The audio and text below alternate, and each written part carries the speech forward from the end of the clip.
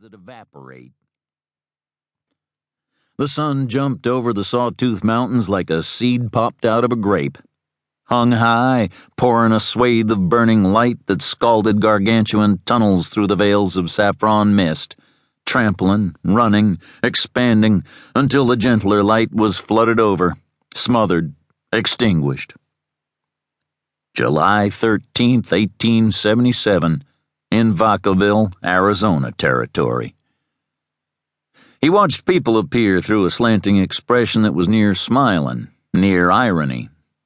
The thick saddler unlocking his door, motioning at the flies before he opened it, disappearing inside where horse sweat and man sweat and leather smell merged in a pleasant world of dinginess. The man with the big cigar, symbol of absolutism, stalking the swamper leaning on the bristly broom, bringing him out of his curl of lethargy with a tobacco-scented bark, savoring his employees' secret guilt at being caught standing still. Brushing past with regal stride, entering a fly-specked cubicle that was office and whipping room to a livery barn owner.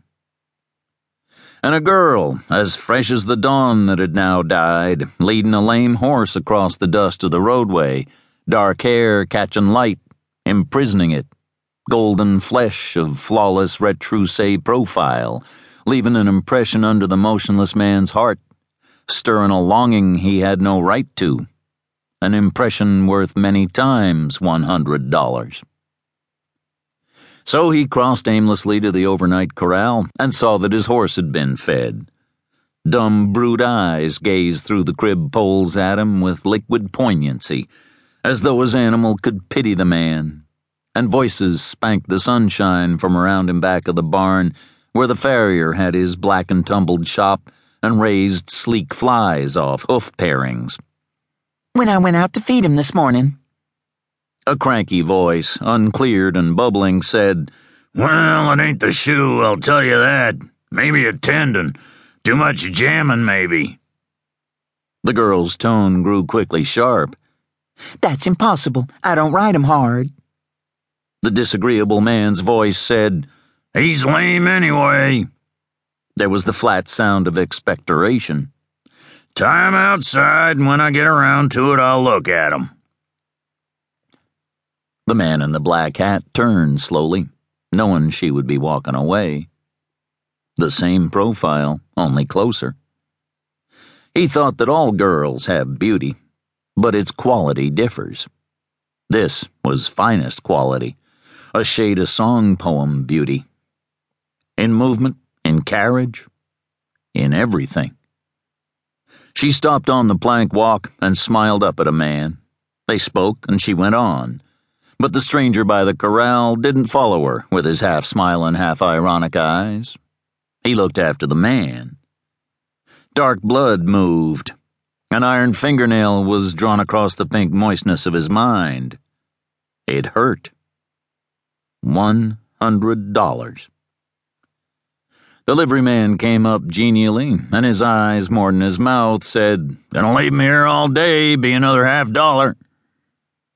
The rider dug it out of his pants pocket and handed it over wordlessly.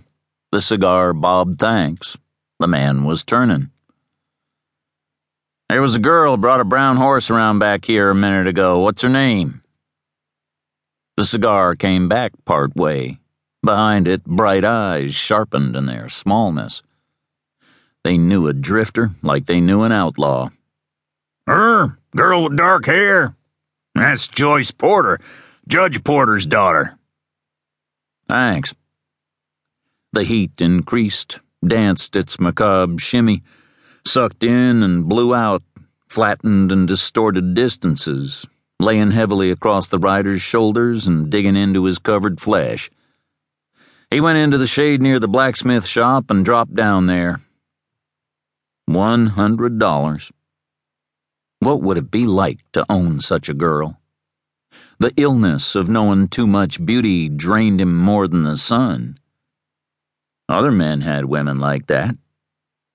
Other men had more than $100, too. He picked up a stone and gripped it. The edges bruised. They cut. He squeezed it tighter, and self-hate made the pain.